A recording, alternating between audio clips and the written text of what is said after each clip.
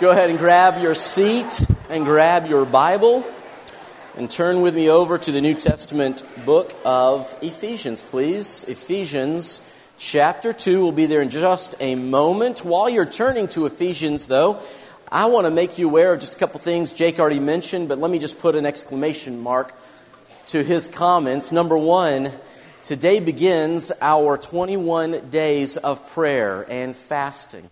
And here's what that means. Over the next 21 days, beginning now through February the 2nd, we're going to have a specific prayer, a specific focus that we can unify around as a body of believers. Because we believe, church, that prayer is the first response. It's not our last resort. And so as we start this year together, we want to start going before the one who is able to do all things and more than we can imagine. And so we're going to be doing that. Now, there's a couple of pieces on your chair. The first one is sort of the bigger piece. I invite you to go ahead and pull that up and look at it for a moment with me. Front page, a couple little details there explaining what we're doing. On the bottom, however, there is some information, 3 ways to participate in this journey together. The first one is just simply to commit to pray the 21 prayers every day. That means starting today, you pray for spiritual next steps for all of us, that you would find your next step and that those in this body would find their next step to following the Lord. So it may be that for some of us in here, we're ready to take our next step into a ministry. For some of us, our next step is simply to put Jesus on in baptism. You know, you can talk to God, but if you want to call Him your Father, you submit your life to Him in baptism. Maybe that's your spiritual next step. Maybe it's inviting that friend to church, or maybe it's beginning to give and finding the joys in trusting God with what you have, or whatever it may be. Over the next 21 days, I invite you to pray and ask God each day for the things that are on here, as well as your own needs, concerns, and so on. A second thing is to join us every day. This is kind of an exciting thing. Join us every day at 12 noon on Facebook Live for a live prayer that basically, it'll be a corporate prayer not done in the church building. Meaning if you are at your cubicle, you pause. If you're having lunch, just pull up your smartphone or log on with your browser. Or if you're, on the treadmill, maybe, you can pray that God will also let you not die while working out at 12 noon, whatever it may be. Or maybe you are at home or wherever you might be, you can stop and join us for just a couple minutes. And we together as a body can pray together. It'll be a really fun time together. And then the third and last thing that I'd invite you to do is simply just be here every Sunday. In fact, just real quick, you do not want to miss the next 2 Sundays. I hope you don't miss any Sunday, but if you miss any, don't miss the next 2. Next week, we're going to deal with some of the most practical ways to pray, as well as understanding more deeply what God is calling us into when we pray. So you do not want to miss next week. And then the week after that, you do not want to miss that, because for some of you, you'd say, I would love to pray more, except for the fact that I feel like God doesn't hear me when I pray, because what about all those times that I feel like there are unanswered prayers? If you've ever struggled or wondered about why is it that God may or may not answer prayer in the way that we want, then in 2 weeks you need to be here, because we're going to just kind of take a deep dive into that. And so over the next few weeks, get involved there. Second thing, though, is on the back. We got the 21 days here. We also have it on this nifty little postcard, so you can carry it with you more easily. But you've got the 21 days. And then here on the second half of the bottom page is just some ways to fast. We talked about fasting this past Wednesday night. We'll try to make not the actual teaching, because we did not record it, unfortunately, but some of the notes or some of the ideas, we'll try to make those available for any of you who say, well, what is fasting? But simply, fasting is foregoing food or not eating food so as to focus on something spiritual with the Lord. And so I invite you to join us in that. It may just be one day a week you take a few meals off, or a whole day, or whatever it is that you want to do. There's some suggestions there. So just wanted to get you involved there. Second thing, and I'm really excited about this. Beginning next Sunday, we are going to have, at the conclusion of each of our services, right after the message, we're going to have a dedicated time of prayer as a church. What that means is starting next Sunday, we will have some prayer leaders down here. It'll be our elders and their spouses, and they will receive people who want to receive prayer. Because we believe that prayer is an important and valuable thing. It is the most powerful thing you can do on earth to touch eternity.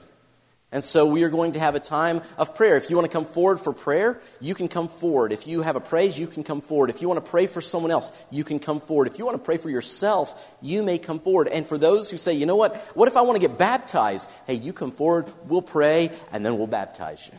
And so, starting next Sunday, we will have dedicated time of prayer at the end of our gatherings so that all of us may take our next step going before the Father in prayer each week. Now, with that in mind, I want to turn our attention to today's topic. And before I put it up on screen, I just want to ask you a show of hands. How many of you drove or rode in a vehicle to get to church this morning? Can I see some hands? Outstanding.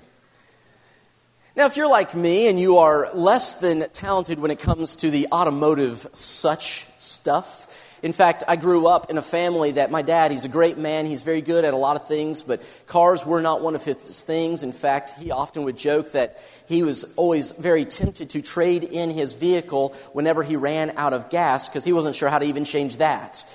So I did not grow up in a home that knew how to fix things and all of that. So if you ask me, Josh, how does a car work? I'd say, well, it's very simple. You get in the car.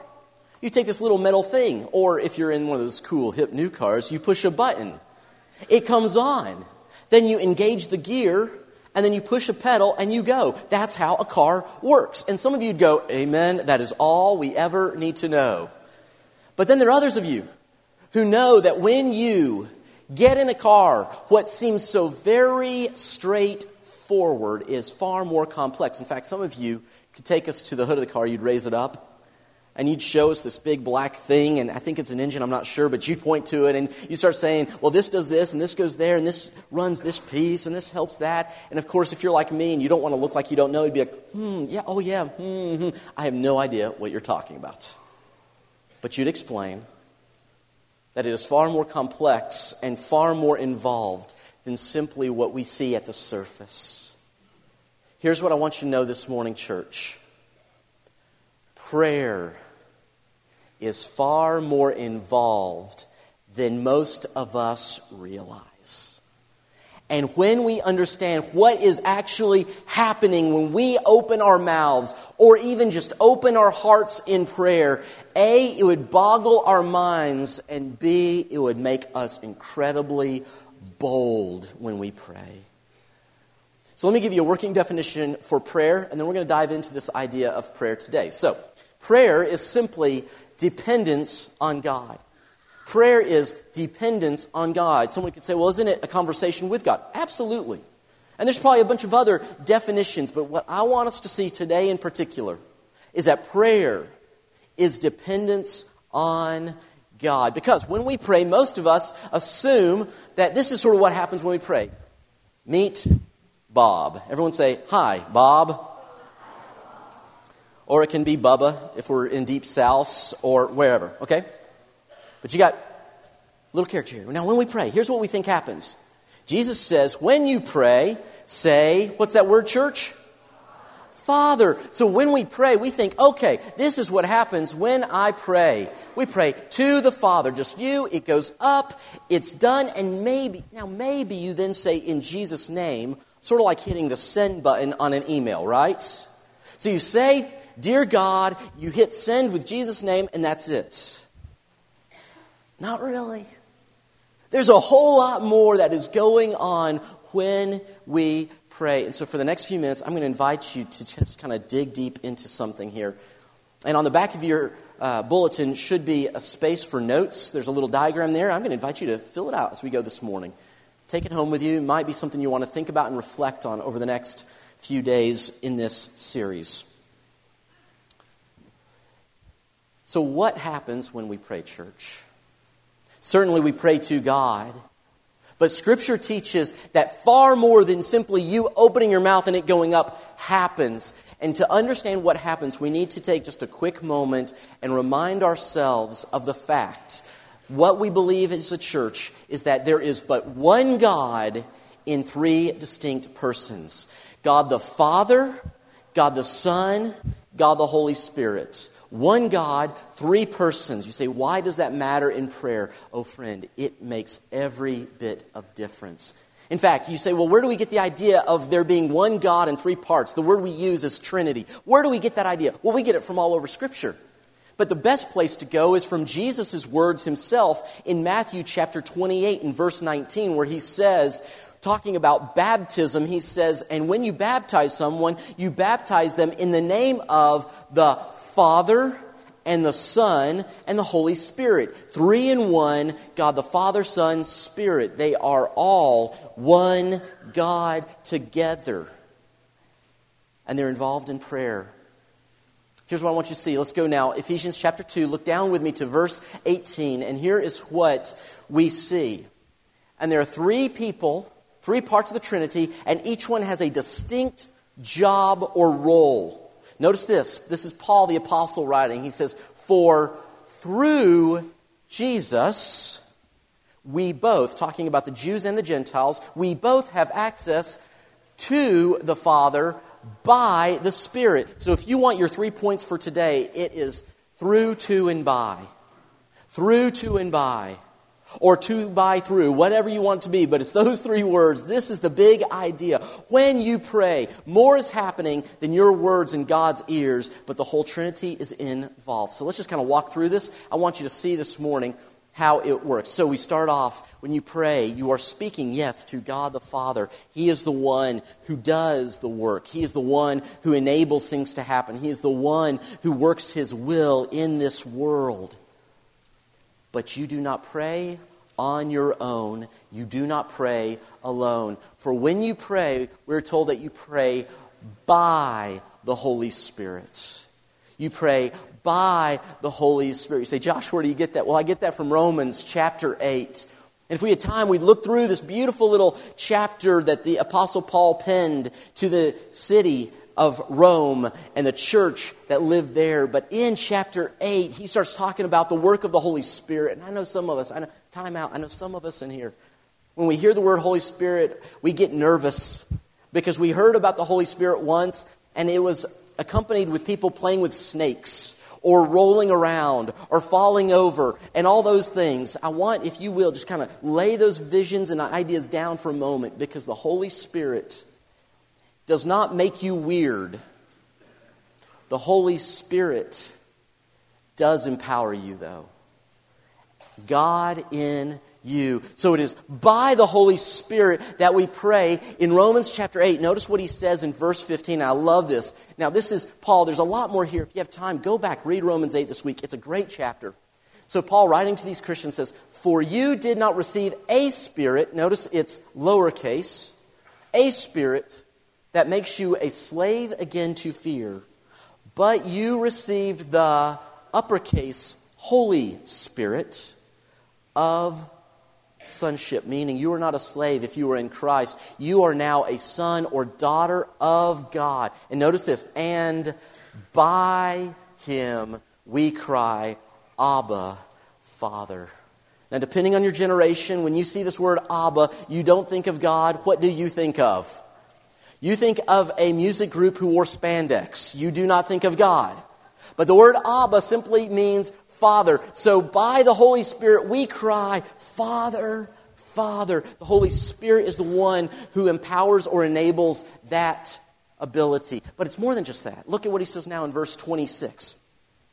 In the same way, the Spirit helps us in our weaknesses. We do not know what we ought to pray for, but, now pay attention to this, the Spirit Himself intercedes for us, talks to God for us, translates our words to God for us, with groans that words cannot express. Meaning, when you and I pray, have you ever had a moment where you want to talk to God, but you don't know what to say?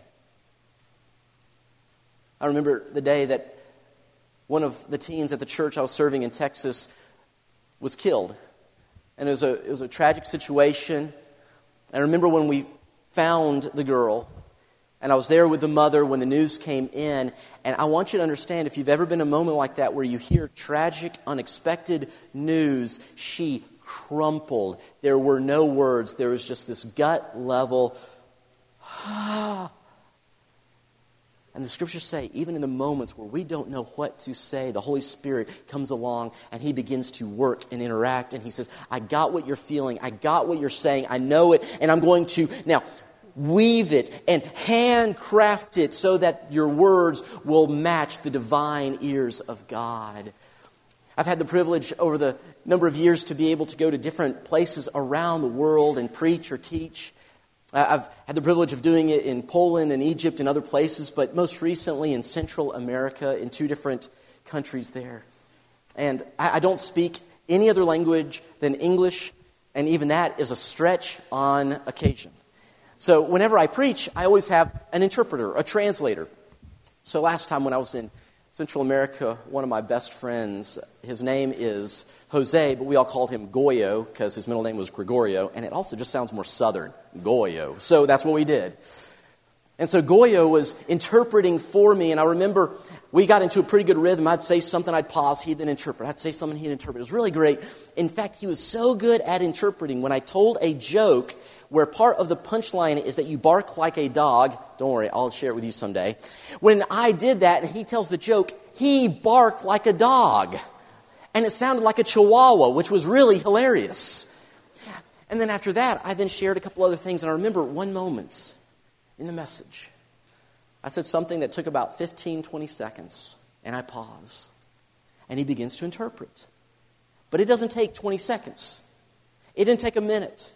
It didn't take a minute and a half. It took over 2 minutes for him to say what I had said. And I need you to understand, since I did not know what he was saying, I got nervous.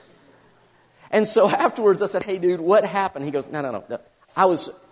Josh, what you said was great. And I was waiting for the but, right?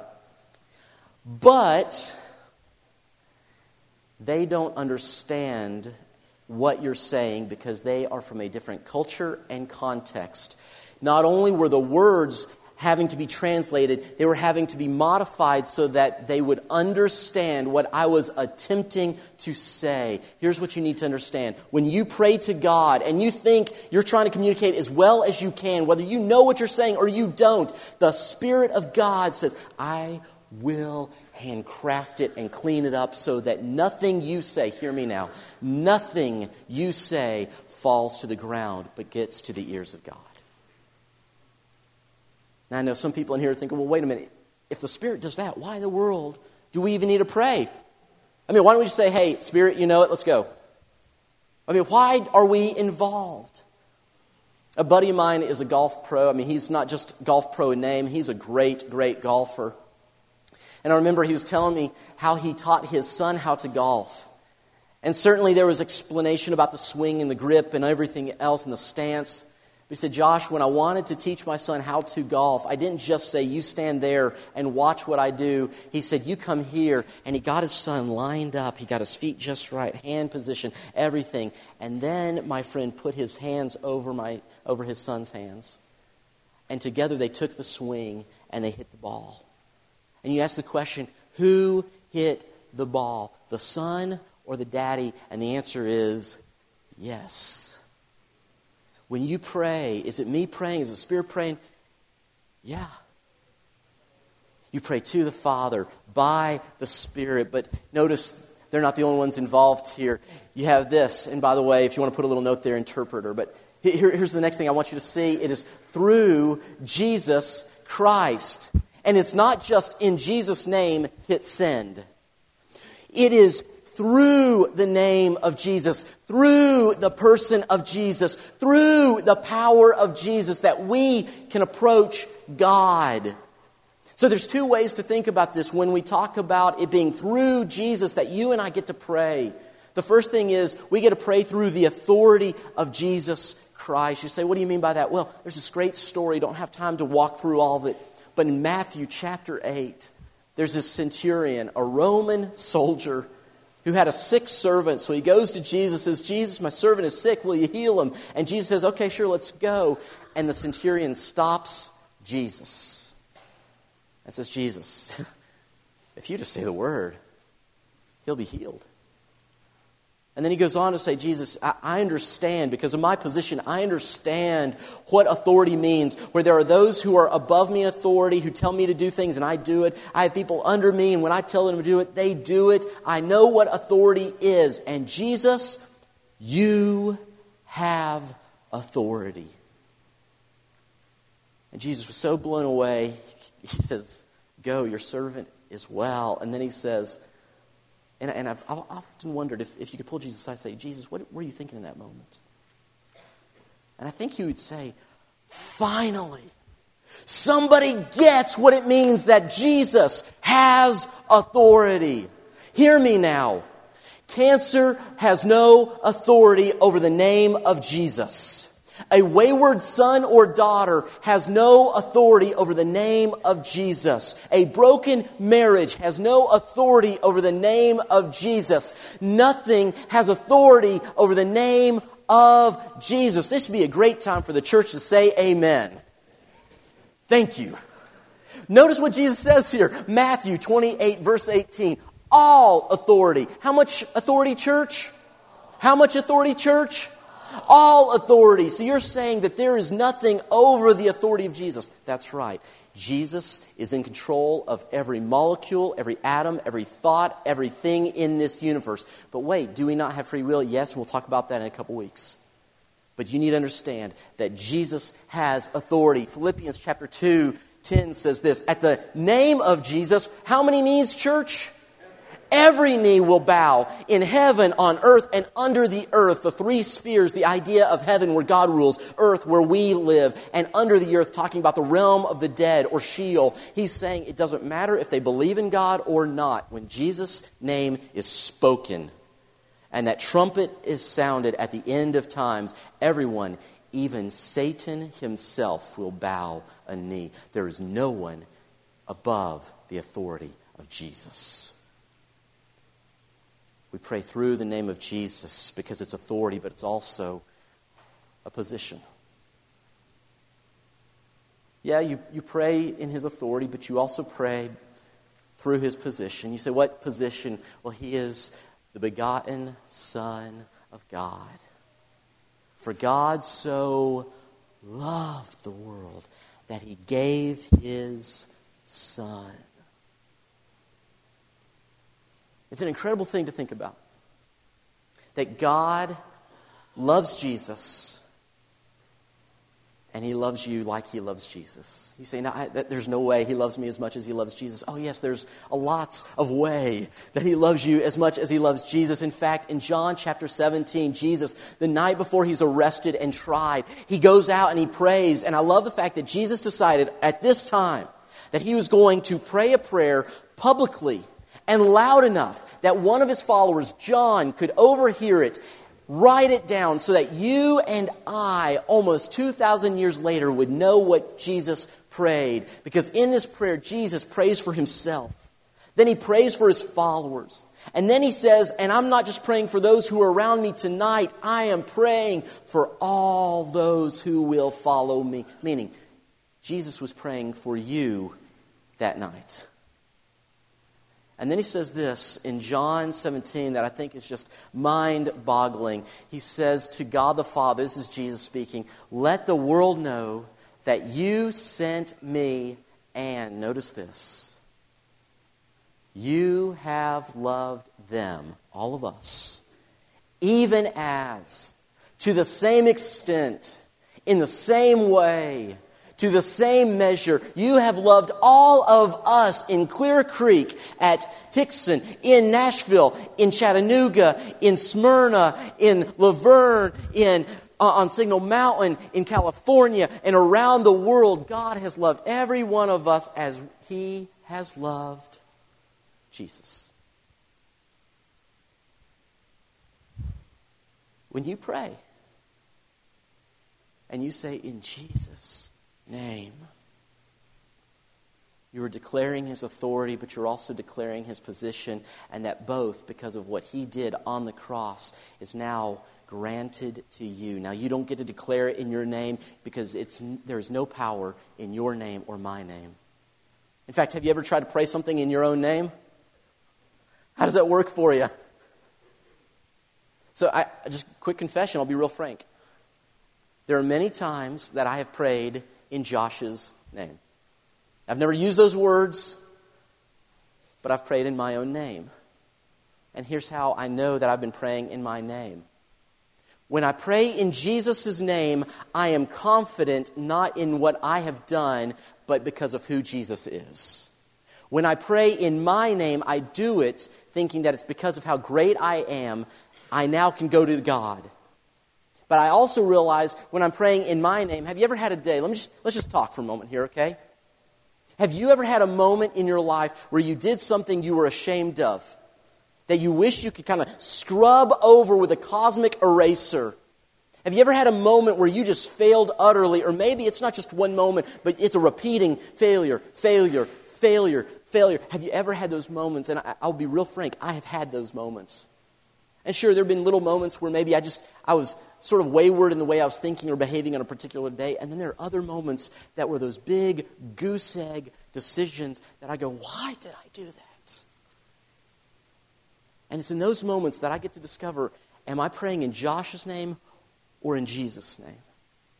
In Josh's name means that I feel ashamed and I feel like I can't talk to God. After all, I failed. Well, He won't listen to me now. He knows what I've done. I can't talk to Him. And it's in Josh's name when I've done really well, when I've had a good day. I had my Bible time. I did my prayer time. I behaved nicely. I didn't get angry at people when I was driving down 153. Those are the days when I can pray today. Church, you need to understand that there is no difference in talking to the Father and you getting to go before Him on your worst day or your best day, because you are not praying based on your name and how good you are. You are praying through the name of Jesus. It has only ever been about how good He is, never how good we are. Is that good news to anyone this morning? When you pray to the Father, the Holy Spirit is cleaning up the words, and then the Son of God is saying, and I grant access, authority, and position, because it is not about what you've done, church. It's about what Christ has done and is now doing through you. When you pray, here's what's going on. You have a picture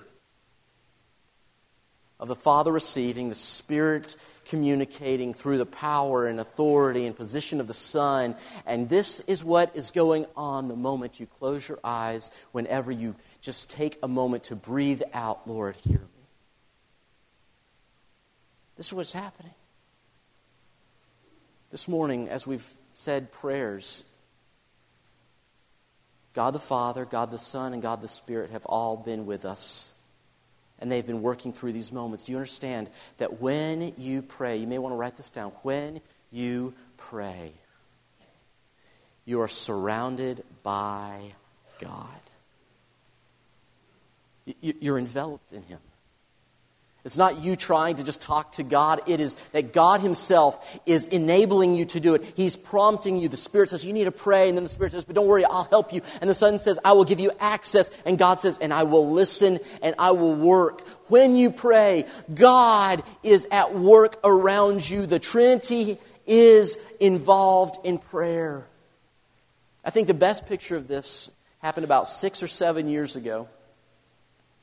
The church I was serving at the time, there was a group of boys who were in high school. They were seniors, and these were sort of the all-star kids in youth group. These were great guys.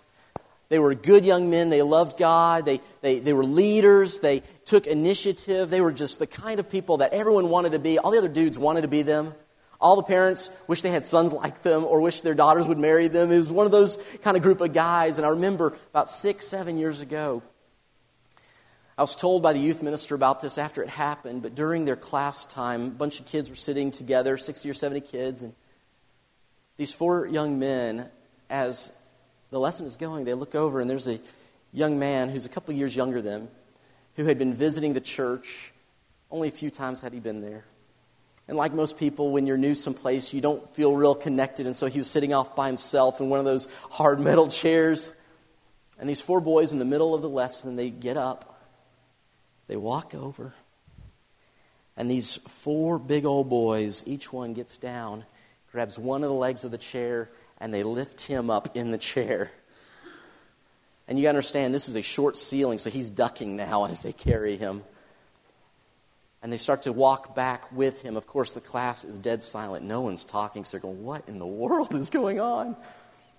And these 4 boys who are the in crowd, the leaders of the leaders, they take this new person, they pick him up, they carry him over, they put his chair down, and they take their chairs and they circle around him.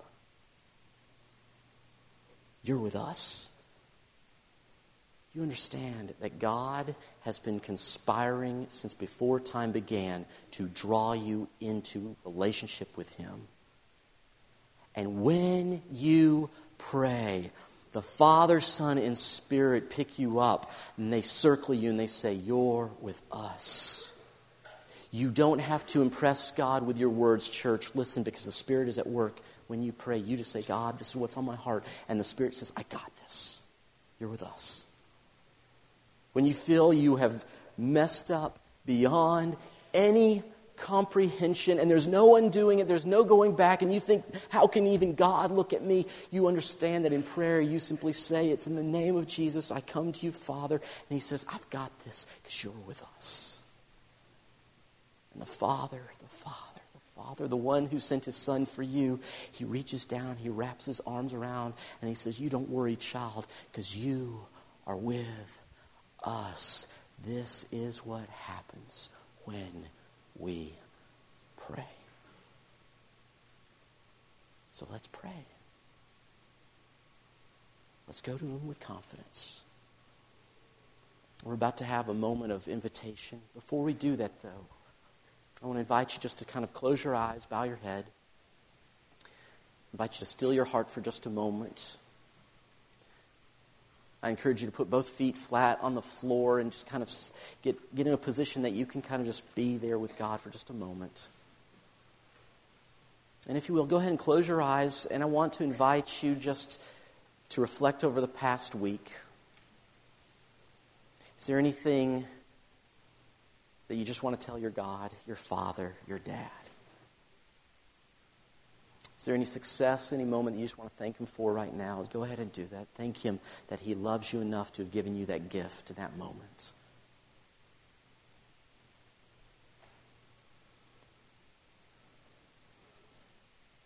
Is there something that's happened over the past week that you wish you could just kind of hit the delete button? Or maybe it's not been a week, maybe it's been a month or a year or a decade or a lifetime of choices, and you just go, why, God, help me, why? You don't have to be afraid to speak to him because you do not speak in your authority, but in the name of Jesus. Father, we thank you that you hear us when we pray. And that when we pray, you work, you act, you involve yourself. Thank you, Jesus, for lending us your credibility and your status, so that when we pray, we know the Father hears us. Holy Spirit, I thank you that you interpret what we say, and even when we fail, you are the one who is able to make perfect words from imperfect groanings. I pray this week you will encourage us, each one of these 21 days, to simply cry out to you, knowing that you surround us because you love us. In Jesus' name, amen.